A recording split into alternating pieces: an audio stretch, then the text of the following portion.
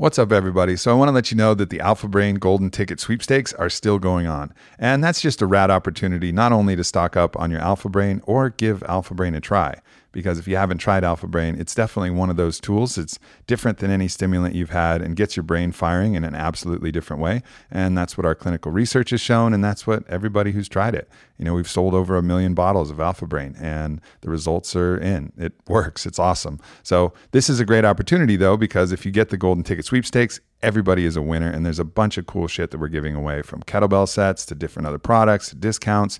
Every single person is going to be a winner if you go to the Golden Ticket sweepstakes. So check it out, onnit.com/golden ticket, and then enter the code and fill in the entry form. There's going to be a grand prize for one of you, which is going to be a trip out here to Austin and Onnit HQ. So you'll be able to come hang at the HQ and do all the awesome Onnit things. So definitely check it out. Go to onnit.com/golden-ticket and get your 30 count or 90 count bottle of Alpha Brain.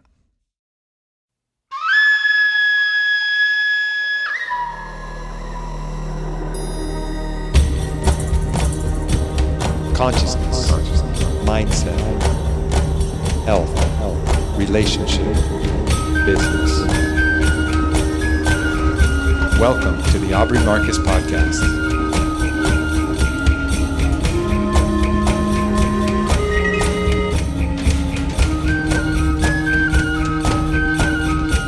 What's up, everyone? Welcome to the Aubrey Marcus Podcast. I'm here today with the founder of the Psychedelic Society of Brooklyn, also a lawyer, which at this given moment in time may appear to be a conflict, but soon enough will not be a conflict. My friend to be here soon, Danny Miller. What's up, Danny? How you doing, man? I'm great, Aubrey. I gotta say, it seems pretty surreal for me to be here right now. You mentioned I'm a lawyer. I'm also the founder of a group that advocates, I guess, in some way for psychedelics. Those aren't things that go together at all. And actually, it goes far beyond that.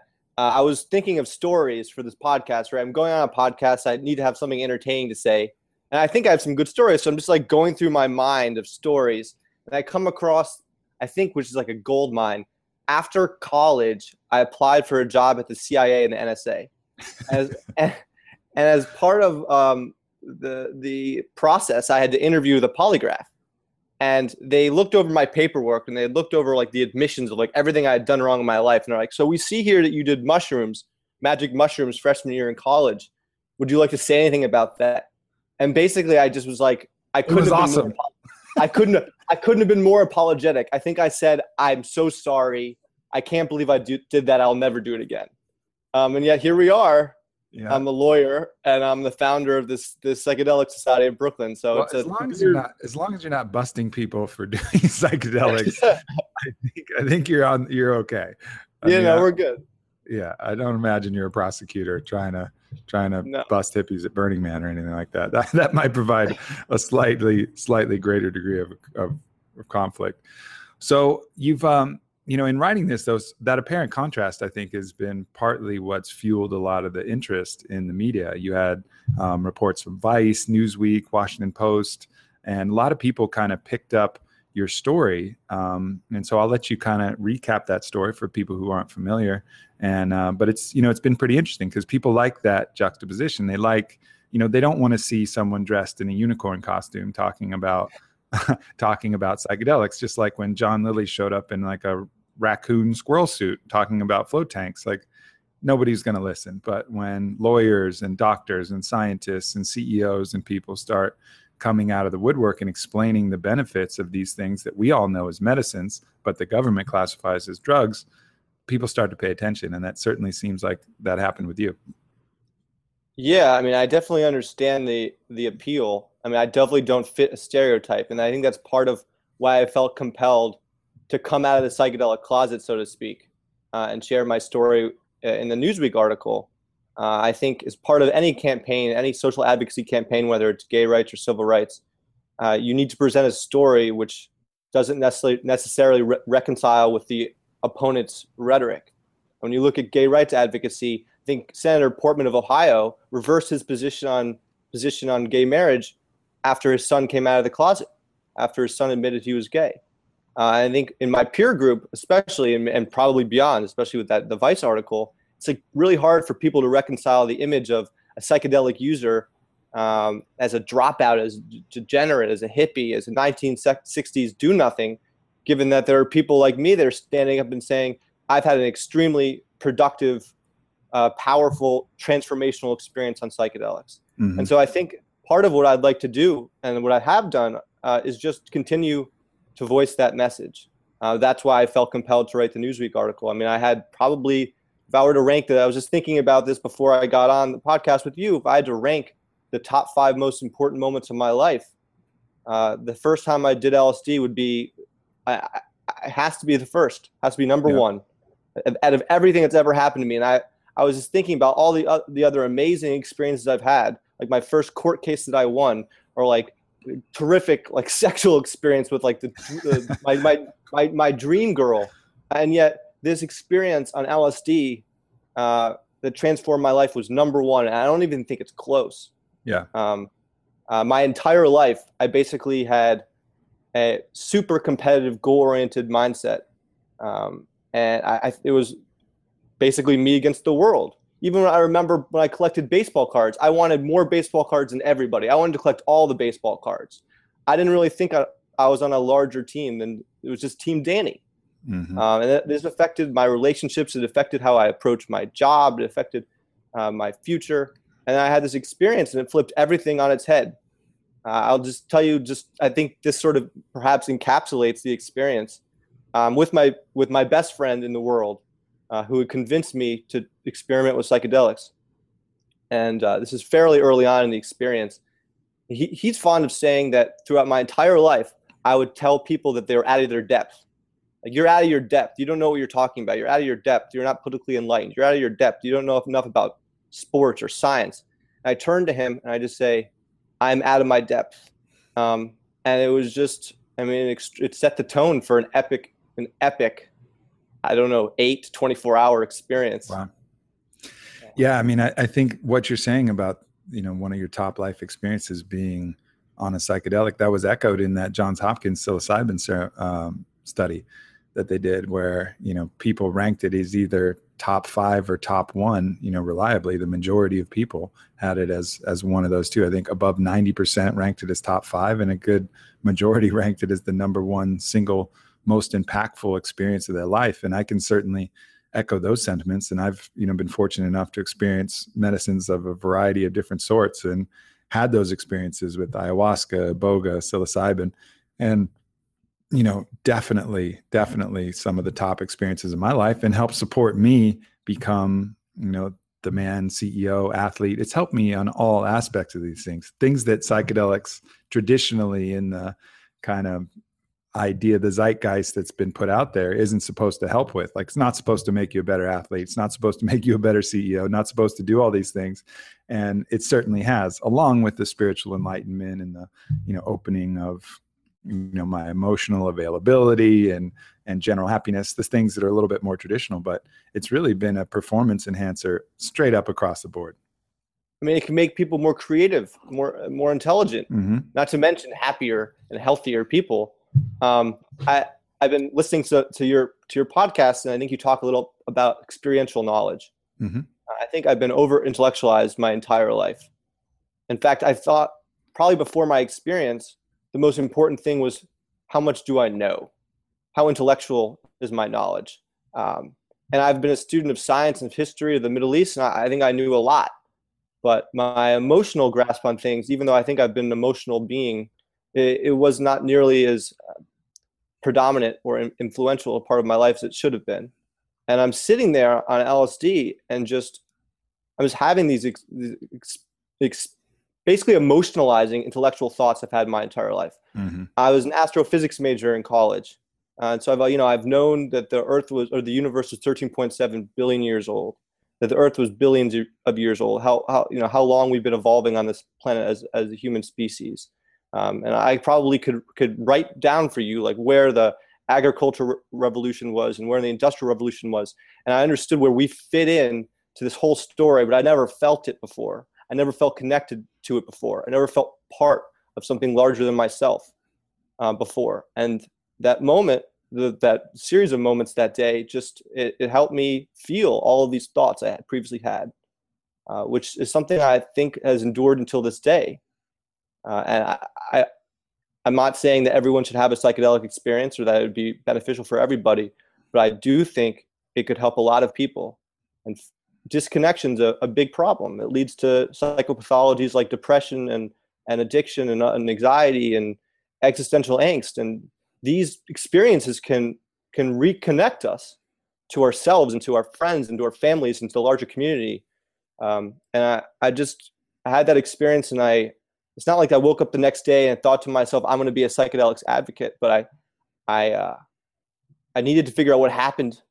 I read about, the neuroscience, and I read about the psychedelic history, but obviously it was something I needed to integrate into my life. It's something I needed to do.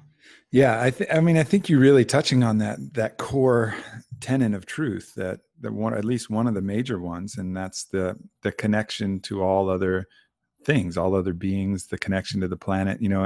I think the ego that we have likes to create these smaller little frameworks that define who we are, get a very tight identity, and define everything else as separate from that. And that, to the ego's point of view, is the most advantageous for survival. And so it creates these kind of frameworks. When you do something like psychedelics, and it really challenges that, and you start to realize, like, okay, well, I see where that aspect of myself was going with that, but that's also leading to all my anxiety, all the fears I have about things that are challenging that identity, all the fears and stress I have about all of these different things, and all the ways that I'm shut off from the available love and connection that you can get from other people, from the planet itself, from any variety of sources. And psychedelics reliably will get people to these core truths. And it doesn't matter in a lot of cases which one you do or who you are, very reliably you're going to come to some similar understandings. And that to me is science. When any variety of different individuals can take a variety of different substances and all come independently to the same truth, that's when I start to really think, all right, this is reproducible. This is something that holds up to the skeptical challenges. There's a core truth there. And I think that's exactly what you're talking about. Our brains evolved to experience these feelings, obviously. I was with my best friend, and we were both atheists. He convinced me to be an atheist when I was 13 years old. I collected my bar mitzvah money, and then basically he convinced me to stop being Jewish. And so he's been there during my spiritual evolution, I guess. But we're both super against the idea that there's some sort of deity out there. My dad, in fact, used to characterize me as like a militant or angry atheist. Mm-hmm. And yet I'm sitting there on the ground, my hands in the dirt. I'm just staring at it. And I'm saying one after the other for like an hour, these mystical sayings that have been associated with religion and spirituality for thousands of years. And my best friend's like not a Buddhist, but he's a practitioner of meditation. He studied the Hood mysticism scale and other measures of spirituality. And he just can't believe it. He tried psychedelics before, but he's never seen somebody say all of these things. And like a certain way, it helped me like understand that, yeah, sure, religion and spirituality, there's a lot of crap and bullshit that goes along with that. And it's been used to manipulate and control. But there is some truth that's inside of it, mm-hmm. that I had never really seen before. Yeah. I think that's one of the biggest issues, is that, when all of that other stuff got layered on top of religion, most of the intelligent people around knew enough to discard, these religions, like, from all the major desert religions, when we sense that inherent bullshit that was involved in it. And I was the same way. I remember the turning point for me is I went to Italy, and I went and visited the dungeons of the Inquisition in this small town. And I saw these horrific torture devices used in the name of God. And I was like, this is bullshit. This is the worst thing I've ever seen. And I also saw it played out. I went to high school in Texas. I saw so many people racked with guilt for these natural things. I mean, if you're a 15-year-old, 16-year-old dude, you're going to have sexual thoughts. Like, forget about it. Like, you shouldn't feel guilty about it. What unfair deity bullshit universe would punish you for those things. And I saw these people suffering. So I was on a campaign. I remember I would read Christopher Hitchens. I would on purpose bring that book, God Is Not Great, to the airports and read it. Same with me. Yeah, like read it high in the sky. Like, you want to talk to me about this? Like, let's go. Let's talk about it. And then, I had my first psychedelic experience where I literally felt my body melt away, and then realized, oh, well, there's something here besides this meat sack. And I guess I got to rethink a few things. And then started to build my own experiential form of religion. And the farther I've gone, the more truths I've seen in these religions as you dive deeper and get beyond the dogma and start to recognize these core mystical truths that are in so many of them. I mean, I think you also touched on the idea that we're all sort of telling ourselves a story. And I think I'm still telling myself a story, but my story is just bigger than it used to be. My box is bigger than it used to be. It encompasses more other people's boxes. It's more inclusive. It's more connected. And I sort of struggle with the idea. I don't want to tell everybody they should do psychedelics because it's not for everybody, but sure. I had a special experience. And I think we need to have a conversation in society about the place of these drugs in our culture, in our society. And I think that's sort of what I want to do going forward. Yeah, that makes a lot of sense. I'm kind of a utopist, and I like to look at creating these ideal futures. And, I think having a real structure in place, like you have with Christianity or Judaism or these religions, where you have these institutions and rituals and different things to support and foster spiritual experiences, except in our society now, for the most part, they're fairly hollow. You're bringing kids to these things, you're going and you're just trying to pay attention long enough to get out of there and show face, and they don't carry the real weight of a true spiritual experience. And if I'm looking at rebuilding a society in a different way, I think incorporating these different plant medicines and psychedelic medicines could be the way to truly connect people. I mean, if everybody on Sunday at 11 a.m., noon, or whatever had their psilocybin-based ceremony experience and then came out into the world, I mean, that would be some shit. I mean, that would be something really different. And I think, there's some churches that have tried that, and they kind of weave in some of the Christianity, like the Church of Santo Daime and the UDV, the ayahuasca churches from Brazil. And they've had certainly some success, but really just starting from scratch and saying, like, let's connect people to their own truth. Let them introduce them to their own God. Like, let them find these truths themselves. And, that's the core of shamanism and how it differs from religion. Religion is, I'll tell you, trust me. Shamanism is, I'll show you. Don't trust me or not. You gotta find out for yourself. And I think that's, far and away the better way to go. I mean, it would be great if we had a day where everyone tripped together, or at least a lot of people did. I think Rogan had Rick Doblin on a couple days ago, and they were talking about having a national MDMA day. I think Rogan said something like, Christopher Columbus has a day, and he was like an asshole. Right. Right. I mean, MDMA, I've had an experience in MDMA, which was just, I experienced pure love. Yep. Pure self-love. I wasn't judgmental. I wasn't condescending. I could relate and empathize with everybody. It didn't feel superficial whatsoever. And for people that are suffering from actual trauma, it could be like a functional cure. But it's an experience I think a lot of people should have. Yeah. And yet people think of MDMA, they think of the holes in the brain on Oprah, or they think of all the propaganda. Yeah, we just need to restart. The crazy thing about that holes in the brain study is it wasn't even MDMA. It was it was methamphetamines that they tested. Right. This label like gives you holes in the brain. Oh, whoops! A few years later, that wasn't actually MDMA, but holes in the brain. Let's just keep that part. Yeah. Have you ever read Huxley? I have. Yeah. Doors of Perception, Island. Island inspired me to write that Washington Post article, because you have this utopian island which integrates psychedelics like maturely into their culture, like part of coming of age rituals and Moshka. It's a model we could use. When I think of the future of Brooklyn, for example, I think of like taking Island and just like taking the good parts of Island and placing it in Brooklyn. But we'll see. That's a long time in the future. Yeah, 100%. That book, I've read it twice now, and it's one of the most impactful books in my life, because so many of those different ideas I think are powerful. I mean, obviously that mountain climb to the high altitude shrine where you get to, get introduced to mushrooms by the elders of your tribe, so to speak, at that point. I mean, what a beautiful coming of age ceremony. I mean, I was Jewish, but not enough to do the bar mitzvah. And I know you went through it, and that used to have a little more grit to it. I think they used to give the 13-year-olds a woman to have sex with, and like a few things that had a little more grit. But now it's just it's a lot of fluff. It's really a lot of fluff. But that, and my little brother went through it, and he didn't consider himself more of a man the next day as he did before. But if you took Huxley's model, where he's climbing to the top of this mountain and getting introduced to a flood dose of mushrooms for the first time, yeah, he's going to be a little different when he comes down that mountain.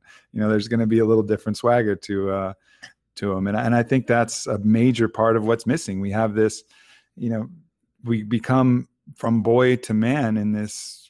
How does that happen? There's no rituals. There's no ceremony. There's no way. It just kind of happens one day. One day you wake up and you're like, shit, I'm an adult, but I don't feel any different. So having these ceremonies put in place is one of the really great ideas of that, but one of the many for sure. Yeah, I mean, I think my entire life I've been I always questioned authority. I always questioned the rules. I didn't really accept anything anyone ever told me, which has been difficult because a lot of the establishment's good. A lot of the rules my parents told me to follow were good, but as like a matter of principle, I just never followed anything. Psychedelics has like sort of given me underlying principles that feel right. They feel like basic truths in a way that other things I've learned in my life haven't. So if I could have incorporated them earlier on, I think it would have been, I'd even have, I don't know, I'd be better off for it, I guess what I'm saying. Yeah, no doubt. They've been a guiding light for me. I took my first psychedelic experience was like 18 or 19 in the mountains of New Mexico. And that was what started me on the path. And it's really, once you've tasted that, there's really no looking back. Like once you have that direct experiential access to these things, that's the criteria that you uphold. And one of the things that's been great too is the more information that I add, the more books I read, the more understanding of other mystical teachings I read, it's almost like I can connect big parts of the puzzle. The psychedelic can provide different connections to different things. Like I remember reading recently, I read this guy, Dr. Joe Dispenza, wrote a great book called You Are the Placebo. And I read that book right before I read Don Miguel Ruiz's last book, The Toltec Art of Life and Death. And then in one psychedelic experience, was able to draw all of these connections between these two books that I normally wouldn't have been able to see on my own. So it's not just that the truths come like magic fairy dust through the ether and plant in your brain. You're making connections from stuff you learn and creating new things from the pieces that you have available, which is why I think it's so important, not just for everybody to really, who's interested and who it's suitable, but like scientists and astrophysicists, like you are going to be, and all of these different people, because it can enhance their knowledge base and help them connect pieces to the puzzle based upon what they know. It's not like a standard set of information. It unlocks a higher access of your own brain. Yeah. And I feel like we just become more integrated by taking these drugs. Yeah. But anyway, it's a brave new world. And I mean, the study that just came out of Huxley, pun intended. I haven't read Brave New World, but no pun intended. I mean, the study that just came out of Imperial College London that's been funded by Beckley Foundation, just like showed the imaging of the brain. And it's not that just we see how LSD affects the brain, we see how LSD affects consciousness. It's like possibly not just a key to our mind, but a key to neuroscience in general. And I just think that there's so much exploration worth doing. And I think that there's a lot of momentum in society now. I mean, the studies aren't just at Johns Hopkins and Imperial College, they're at UCLA and University of New Mexico, and the list goes on and on and on. And at some point, people are going to start asking the question that, if these drugs can help the sick and the terminally ill and the addicted and the depressed, well, then maybe they should help all of us. Why are we ignoring the vast majority of society? Yeah. Aren't we all sick and aren't we all addicted on some level?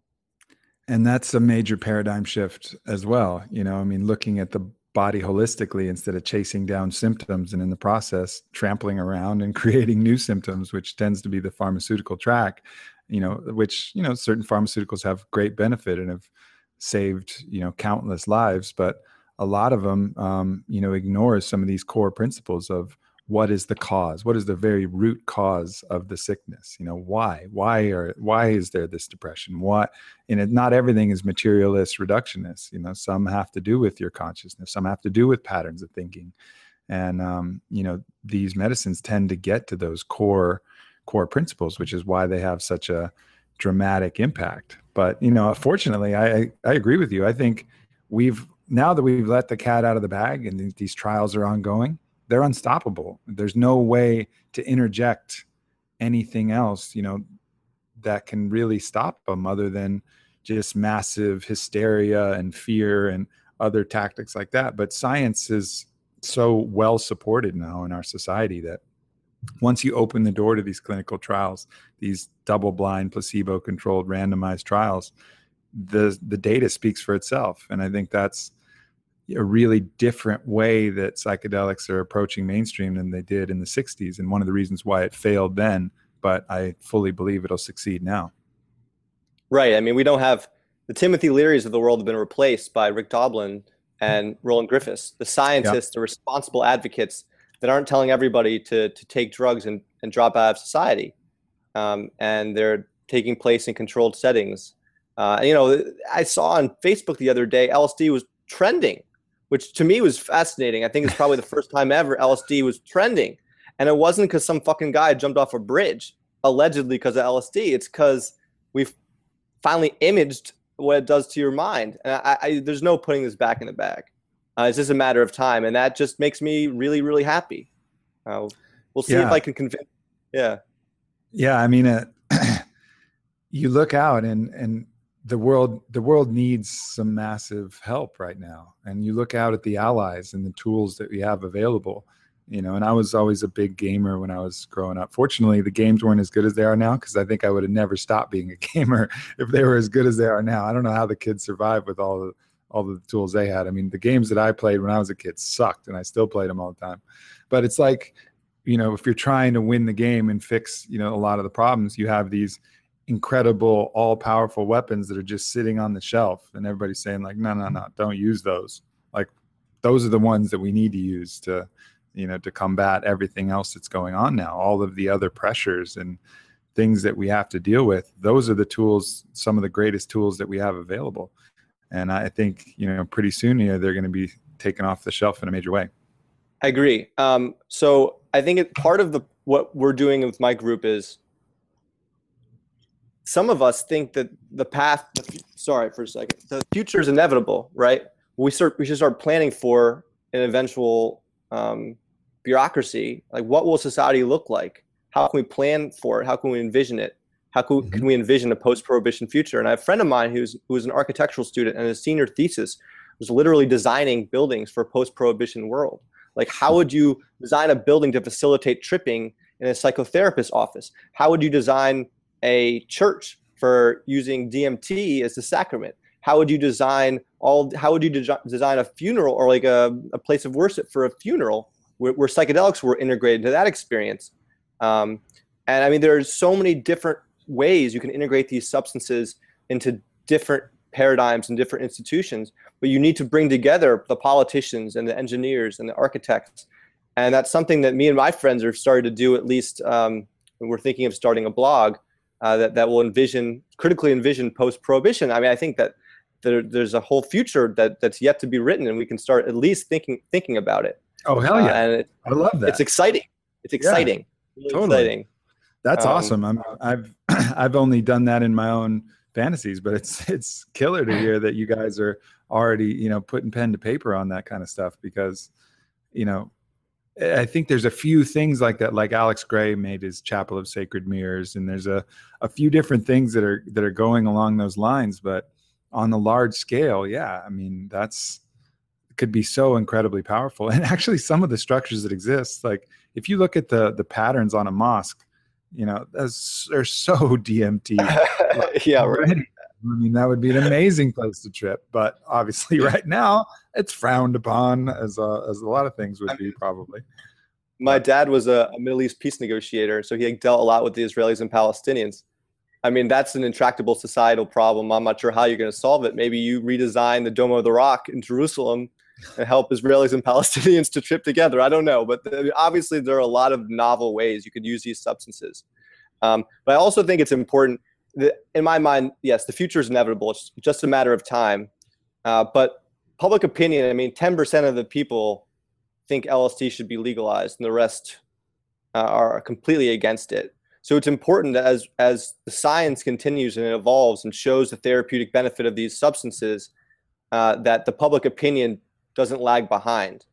And so I think advocacy does have a pretty good place. And so there's a campaign that I'm a part of called Psychedelics Because, and there are like 5 different groups: MAPS, Drug Policy Alliance, my group, SSDP, and then it's led by Symposia, who's spearheading the entire effort. But basically, it's why do you support psychedelics? And it's not just because you've done them or out of the closet, but there are just so many reasons to support psychedelics. Like hashtag psychedelics because I'm a veteran with PTSD, or hashtag psychedelics because it helped me quit smoking like me, or hashtag psychedelics because, the Eleusinian mysteries that lasted for 2,000 years in ancient Greece and Plato and Herodotus attended could possibly have involved an LSD type of substance, or like psychedelics because in indigenous societies all over the world right now, they've maturely integrated these substances. I mean, there are literally like dozens and dozens of really good reasons for psychedelics because. The opposite, the counterpoint is psychedelics not because, and it's hard for me to think of one. So yeah, I think it's important why we acknowledge the future seems to be trending in a certain way. And the science is certainly going in one way, that we need to bring everyone else with us. And that takes like disciplined advocacy. And I think a lot of us are engaged in that, at least I hope. Yeah, I agree. And I think, I think we have to be careful of 2 sides of that too. I think some of the individuals who are like deeply entrenched in that psychedelic culture, particularly in the traditional plant medicines, they almost are like, oh man, now it's just going to get popularized and it's going to lose its magic. But and while I hear what they're saying about that, like, oh, what will happen if we take these cultures, traditions and bring them out into the mainstream? Like, yeah, I hear that. But at the same time, for a large part, the world is sick. And, to withhold the medicine to the world because you want to have some special sacred thing that's just yours, just the chosen ones get to experience it, is bullshit. Like a sick world needs medicine. And in so many ways, in so many different avenues, these psychedelics can help people that it has to be brought out. And I think we got to move past the kind of the mysticism of the jungle. Yeah, it has its place and it's beautiful. And I love listening to Icaros when I do ayahuasca, and I have immense respect for that. But at the same time, when we envision the future, let's envision it encompassing everyone, not just trying to protect these traditions and systems. Let's optimize and create it to make it the best medicine that it can possibly be. Do what Huxley did with his mushka. I mean, he was actually fantasizing about creating a different type of medicine, like the exact right type that everybody in society could take. That's why he didn't call it mushrooms, or he didn't call it mescaline, or he didn't call it anything else. Because in his mind, he thought that there would be just that right thing that they could dial in. And, I think that's the way that we should think about it, is use all the tools that we have available, not be bound by any mysticism or any dogma or anything in the past. Look at these things and recognize that, with any medicine, there's a lethal dose. There's a time when it's not applicable. And that's something I talk about, frequently. Like you gotta have respect for this. This isn't holy water. This isn't of divine origin. You give someone 6 grams of mushrooms, they may freak out, and it's probably not going to be a good experience. Much better to give them the minimum effective dose, like a true principle that you would apply medicine in a situation that's sanitized, that has good, clean energy around it, because it is energetic medicine. So approaching it with these kind of modern principles like we do with medicine, but then recognizing the other thing that it has, these immense spiritual benefits, like that's the future that I want to envision. Absolutely. We need to bring as many people as possible into this tent. And the idea of depriving someone of it, or like the popular culture, the mainstream of it, because then it'll become less cool, or it'll lose its flavor. It will be somehow manipulated. I mean, I had this smile, not every day. I mean, I've reverted to my pre-LSD self months ago, but I have this smile that I can access, and this perspective that still has endured. And I want everyone to have that ability. I was with another really, really good friend of mine who had his first experience with LSD a couple months ago. In the middle of it, he turns to me and look, I've been bothering him for a long time after my experience. You got to do LSD. This is amazing. And all my friends and my family are just really annoyed because everything that we talk about seemingly is about psychedelics. And my friend is part of that. Like, you know, he just would tell me, Danny, we can hang out, but no more LSD talk. But he turns to me in the middle of his trip and he says, we've got to get everybody to do this. Right? Which is funny because that's like kind of what I'm trying to do. But it's like this recognition that he had in the middle, that this is like something unbelievable, something transformational. And he's having this wonderful experience with me. We shouldn't deprive anybody of it. We should give it should be an option that people should have. And they should understand the costs and the benefits and the risks. I'm actually writing a piece right now about a how-to guide to avoid a bad trip. And I frankly kind of feel out of my depth and not experienced enough to write this, but I've interviewed some people. And yeah, these drugs are not to be trifled with. I remember during my first LSD trip, I turned to my best friend and I said, how many decades have passed? And like literally, I think decades have passed. And he just keeps pointing at Danny. He's pointing at the sun. He says, the sun hasn't moved. The sun hasn't moved, but I was terrified. I mean, these drugs can be terrifying. Sure. They bring up traumatic experiences, things we should deal with, but only in a certain environment. So yeah, the conversation just needs to be open, so we really are aware of all the good and the bad. Yeah, I actually I wrote an article about that, something similar that I published in my blog. I'll send it off to you that you can maybe snag some tidbits from for your article, because I think it's really important. And I think that kind of harm reduction model, I know a lot of different groups are out there doing that at festivals, and just having people with some sense about how to deal with these experiences when they go a little bit awry, you know. And I end up getting a lot of calls late night from different people because people know, like, shit, if something's going really wrong, you know, who are they going to call and talk to about this? Not their parents. So I end up getting some of these calls, and it generally, you know, I just say, oh, no worries. You're experiencing what I would call the classic. You know, you think people are out to get you. You're freaking out a little bit. You got paranoia and fear. Like, don't worry. This is the classic. You'll get over it. It's all good. And you just kind of talk them through it. But just them knowing, like, oh, this is normal. Like, tons of people do this. You know, it just kind of puts them at ease, because your mind can create all of these fantasies that are sometimes a little bit hard to sift from truth. But and that's where the experience of cultivating the right setting comes in the right dose, you know, with the minimum effective dose in the right setting, similar to what, you know, MAPS is doing and what these different people are doing on the trials. You know, you can really dial in the experience to make it so that there's very little chance of things going awry. But even when you have everything right, you know, I've been a part of a Wachuma ceremony where I watched someone go fairly unglued, and you know, he ended up being fine and stayed there the retreat. But during that experience, he needed special attention. And that'll happen from time to time. And you have to have practitioners there that just know how to navigate those waters. And I think that's an important element as well. Absolutely. And I certainly don't know nearly enough. I'm still a learner. I mean, I had my first experience not that long ago. And I just think it's a constant learning experience. And it's not like you can ever get to a place where you're completely comfortable with these drugs, with these medicines. You should always have respect for them. I think some people they will humble your ass. I remember a few times that I thought I had it figured out, I've just gotten crushed. You know, I mean, it's remarkable. Like, I got this. I know what I'm doing. I remember I went into a mushroom ceremony, and it was like a really small dose. And I was like, I got this. It's like yawning and stretching.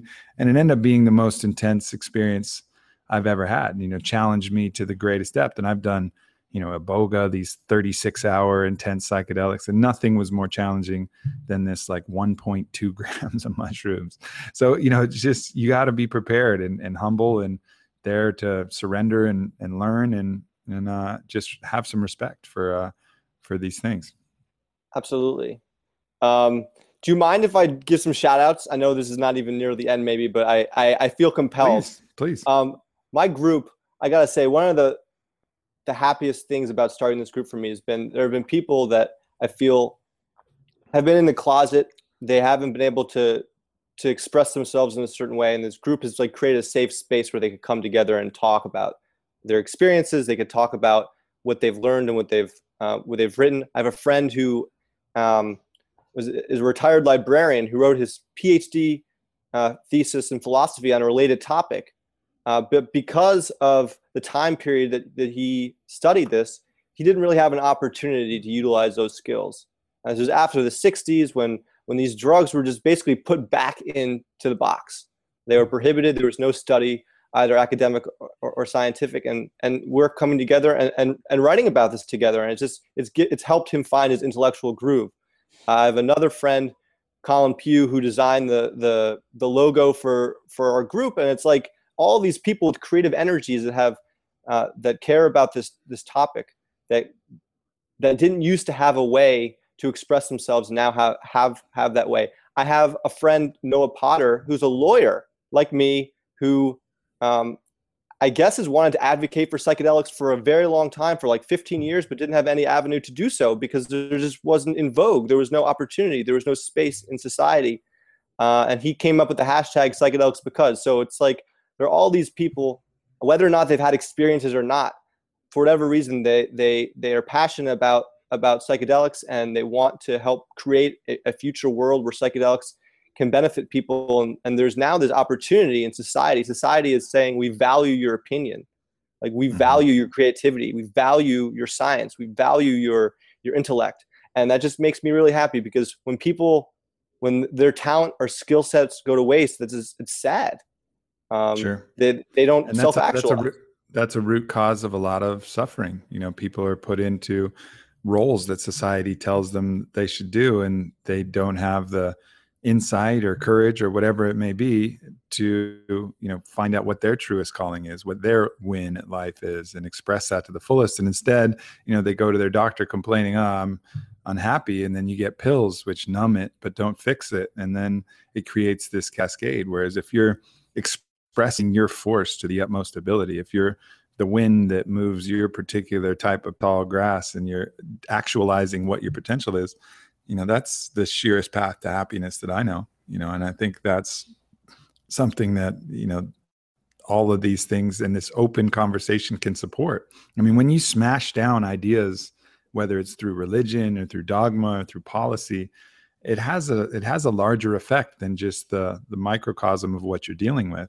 And I think even just allowing people to talk about these things that freely that they haven't been able to talk about can have a huge benefit. So I applaud you for what you're doing. I think there should be more like it. Is there any way that other individuals who are interested could form their own psychedelic societies of their own cities? Have you guys looked at having different chapters? Right. So that's actually something that some people are considering, like having a national psychedelic society that would serve as like a model for others to follow. But what's extraordinary is that, so my group is not the first group. There have been many before it that just for whatever reason haven't gotten any press. But there's a Psychedelic Society of San Francisco. There's a Psychedelic Society of Atlanta. There's one in Baltimore. The Symposia. There are countless groups, and there are more forming, because you have people like me that have these experiences and just want to do something about it. They don't even know what. When I started this group, I had no idea what it would be or what it would do. I just knew I had to do something. And there are people that because these drugs have become less stigmatized, have their own transformational experiences, and then want to share them with the world. And I just think that that's tremendous. Mm-hmm. It's like it's the least egotistical, like most productive and just community kind of sentiment that's generating these different groups. And I'm really happy to be kind of a part of this movement. Yeah, I agree. Are you familiar with the Chavin culture of Peru, the ancient culture Chavin? So that's an interesting time period in history. So one of the superpowers in Peru before the Incas was this culture called the Chavin. They were flourished around 3,000 years ago. And interestingly, during that period, if you look at the archaeological records, for about 600 to 800 years, there is no evidence of war. The weapons of war, the implements of war, the different things that accompany most of human history, were absent from that period. And that's been something of an anomaly to archaeologists who track it up to an anomaly. But coinciding with that, Chavin had a policy where they served the sacrament Wachuma, which is San Pedro, which is very much like an MDMA-like serotonergic, heart-opening psychedelic medicine to all pilgrims, all comers in the region. You could bring a gift if you wanted. You didn't have to. Anybody could participate in these massive ceremonies that they would have around the Lanzón, which is like their spiritual antenna. And they would provide these ceremonies and sacraments for anybody who came. And war just disappeared from the region. Everybody who came could experience this. And it was a really interesting time in history. And I think we're entering potentially another one of those times if we allow it and if we don't resist it. Where conflict resolution, you bring the leaders, conflict resolution on MDMA is, without a doubt going to be much more highly effective. Imagining getting the groups of leaders, world leaders together and having a facilitated MDMA discussion, regarding these issues, just with their hearts open and really looking at both sides as equals and seeing each other for who they are. The impact of that downstream could be astronomical. And I think that's a potential future that we have once these medicines get legalized, and it'll start happening slowly on its own. And then hopefully eventually it'll become part of the institutional fabric of the structures themselves as people like you and I and other people in this movement become leaders. And, that old kind of the old guard, moves on and this new guard comes to fruition. I think we have a chance to build that future, to make, the world our own island, so to speak. Absolutely. And it's interesting when you think of the people we're trying to convince. A lot of people are afraid. Legitimately afraid. They're not propagandized, but they think of these drugs. They understand what's entailed. Psychedelic means mind manifest. Your fears are some really scary things. Facing your fear, facing who you really are, it isn't something that one of the main reasons why psychedelics aren't addictive is because doing like LSD is an ordeal. That's not even talking about ibogaine or ayahuasca or something. I'm talking about LSD, like a much more tame psychedelic in some ways. It's an ordeal. It lasts for the whole day. You go through periods of suffering. You're scared, and then you're hungover for the next day because you're exhausted.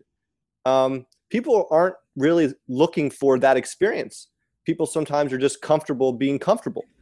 And even me, someone who obviously had this transformational experience, and thinking of my future use, I've been afraid. From what I've heard about ayahuasca or the plant medicines in general, they seem like more like their medicine. They seem like they're medicines in a way that nothing I've done has seemed like it's a medicine. Like they go in, they target really important things that need to be examined. And it almost seems like, based on the descriptions, listening to you talk about your experiences and others, like they're magic. They're not magic. Everything that happens psychologically has a biological correlate. Everything we think has a physical correlate. That being said, I've been afraid to embrace the plant medicine. But yeah, I think we all have to get over our fear. People who haven't experienced them, who are running away from their fears, need to understand that living in fear is no way to live. And yeah, I just hope we all can just help each other have productive experiences. Yeah, very, very wise words. And for me, I've recently had a LSD experience, which was actually my first, and I haven't even talked about that or even mentioned that, because I've been pretty heavy into the plant medicines. And so I feel comfortable being able to make a description that I haven't been able to do before. And for me, LSD felt like a young, brilliant doctor, like a young, brilliant doctor that was going to try some stuff out, and some of that stuff was going to work incredibly well and be right on point. And then some of the plant medicines are kind of like that older, wiser doctor, like the one that's just a little slower with his procedures, maybe, still has the brilliance, but has just eons of time and practice and has seen so many thousands more patients, and I think that's the distinction for me. I think they all have the potential to be medicines. LSD felt like it tried a few things out that I was like, where are you going with this? And it's like, I don't know. Let's just, whereas a lot of times with the plants, every different branch that I go down, I can be like, oh, I see why you were taking me there. Oh, I see why you were taking me there. But it doesn't mean that they're any more medicine or less. It's just kind of like a different spirit that they have. I mean, and obviously by saying spirit, I'm also not ignoring the fact that it's a different psychopharmacology, So, I mean, I don't know. Yeah. I do think that the LSD and other psychedelics are certainly medicines too. At the same time, I feel like I need to give credit where credit is due. I mean, these plant medicines were developed over a long period of time. It wasn't a mistake. Like there was probably a lot of guessing and checking. A lot of people probably had terrible experiences before they really figured out the right kind of concoction. LSD was just synthesized by Albert Hoffman in 1943 by accident. It's an incredible tool, but it can be certainly disruptive. In fact, the day after my experience, I was recently talking to my best friend, and my best friend said, that I thought that experience was incredibly disruptive for you. And I mean, in some ways it was. Like I was on some equilibrium and the experience knocked me the fuck off of it. I was talking to my good friend who had first experience in LSD, and he compared it to playing Jenga. And how you can like move the different pieces around, like you can move, your mind gets really flexible. Well, my LSD experience was like someone just knocked the whole Jenga set over and I got to start over again. So that seemed like less of a medicine. It was certainly productive and transformational, but ayahuasca and the other plant medicines I've heard about seem like they're much more intentioned. Like someone almost figured out how to do this and integrate it with the I would tend to agree, having now experienced the gamut, that it's just there's this almost intelligence that comes through that's really seems to be beyond you. Like, man, how did they know that's exactly where I needed to go?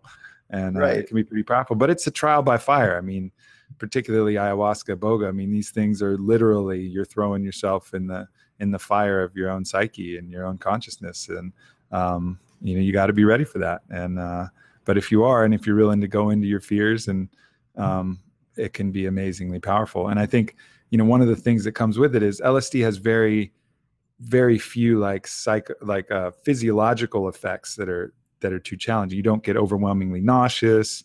Your heat regulation is, relatively stable. There can be some fluctuations, but with ayahuasca, reliably, you're going to feel, in iboga, you're reliably going to feel horrible. So the combination of a psychedelic with feeling horrible inevitably is going to make you afraid that you're going to die. So I think you almost always reliably, that's why they call it the vine of souls or the vine of death, because you reliably have to get past your fear of death because, well, you feel like you're fucking dying. That's like a good part of the medicinal aspect of it. But and you know what, that ordeal part of this isn't something that it has a significant benefit. I mean, I feel a lot of us are just way too comfortable going through these ordeals and coming out the other way and like seeing that you're okay, you survived. That has a lot of benefit. I mean, the other day I got food poisoning. I was like really sick, and I go into the bathroom to like throw water in my face, and I just collapse. And I'm on the floor, like really sick. And this had been pre-LSD. I would have been terrified. I would have called the ambulance. And I thought to myself, I'm really sick. I'll get over it. I'll come out the other end. And it's like, I don't think I'd ever really gone through that sort of ordeal before, and it's prepared me for other things in life, which is interesting. A nice ancillary benefit, I guess. Yeah, I think there's an old Latin saying that says, if only we were as good a men as we promised when we were sick, when we were well. Like some saying along those lines, like when you're sick, you're like, if I get well, I'm going to be the best man I ever was. And I think there is something to the ordeal of that, but there's also medicines, like I did this frog poison called Kambo, and that was, to me, purely an ordeal. It was just straight ordeal poisoning. I was actually sick for 2 months, had no real benefit other than making me feel horrible. So I think, there's the balance of medicine and then just purely suffering. I think some of these things called medicines, like that frog toxin, I'm pretty sure that's just ordeal poisoning. Have you ever done 5-MeO DMT? I have. Yeah. In a variety of different ways. It's very potent, different than NN-DMT, pretty substantially different, but much more emotional and less visual, less fireworks. Interesting. Yeah, compliment. I've heard stories. Yeah. I'm not nearly ready for that yet, but we'll see sometime in the future. All right. Well, if you become ready at any point, you got my number. Reach out and we'll take a trip down to the jungle somewhere and figure some shit out. It'll be fun. Absolutely. Yeah. Well, anything else you want to give a shout out to or direct people to? I mean, I guess it's important for me to say, I feel a little self-conscious with my group. Like this group, I'm really happy that we formed. There's over 700 members. We've had 15 different events. But there are lots of other groups that haven't gotten publicity for a variety of different reasons. And I kind of feel like some of them have been left out. I think I've already talked about my individual members who've done a lot of work and haven't gotten any recognition. But just a shout out, not only to Psychedelic Society of San Francisco, psychedelic seminars in Baltimore and symposia, and MAPS obviously gets an incredible amount of publicity, and for good reason. I mean, Rick Doblin, he's like one of the main reasons why we're at where we are with the science and the advocacy. I'm just happy to be alongside all these other people that have been working hard for a very long time and toiling in obscurity for a very long time to get to where we are right now. And I can't wait for the future, and I hope to be a productive part of it. Beautiful. I think you already are, my friend. It's been great to meet you and hang out. Thanks for coming on this podcast. It was awesome. Yeah, definitely, Aubrey. Thanks for having me on. Yeah, for sure. I'll look you up when I'm heading to New York next time, and we'll definitely link up for some coffee. Absolutely. Have a good weekend. All right, you too. Take care, Dan. See ya. I'd like to acknowledge the company that is the expression of so many things I love, Onnit.com, ONNIT.com, and also Wearspace.com with 2 S's, putting out some really dope clothes and supporting my favorite charities. Lastly, please check out my blog, AubreyMarcus.com, for the latest in all the ventures happening in my world. If you enjoyed the podcast, tell a friend, leave a review, and let's make this positivity contagious. Thanks for tuning in.